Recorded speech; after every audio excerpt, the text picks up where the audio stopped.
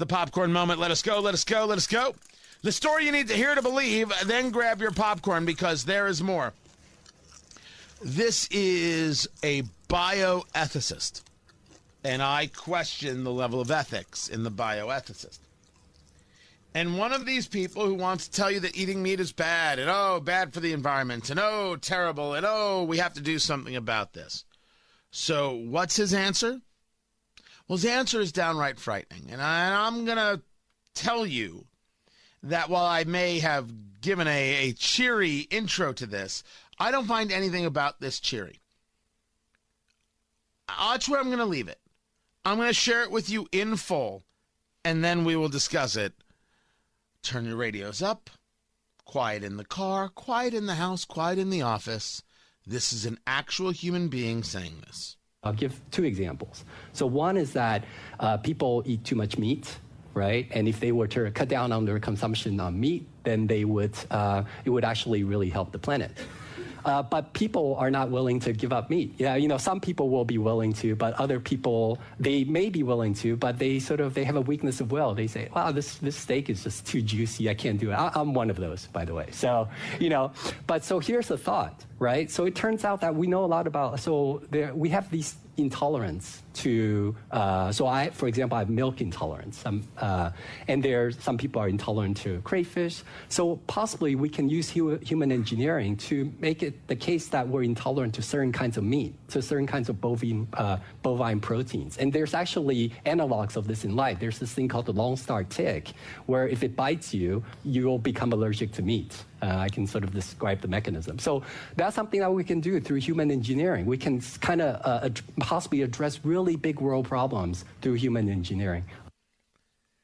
I cannot begin to describe to you how absolutely frightening of a statement that was. For me, on a very personal level. I could make all the jokes about another attack on meat and look at how far they're willing to go and why do you hate steak? But it's bigger than that. And I think people are going to play that clip and go full low-hanging fruit. It is a much bigger conversation than that. This is about people deciding that other people are imperfect and let us do things to make them better. Same mathematics will apply. Why? Well, it's good for the planet.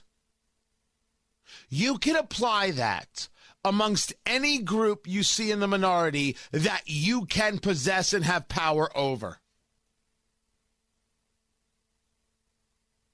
Now, that you could discuss the idea that it's possible to so engineer the human condition as to make them be repulsed by meat. I get a very much Clockwork Orange view in my head. You'd have to have the power over people to be able to do such a thing. And I won't state that this bioethicist is making the claim of, we must do this for the good of the planet because I only have this clip and here's how we do it. Maybe the job of the bioethicist is to say, this is possible. Now the question is, should we? And it is on that if you hear people saying this is a great idea, those are people to drop from your life.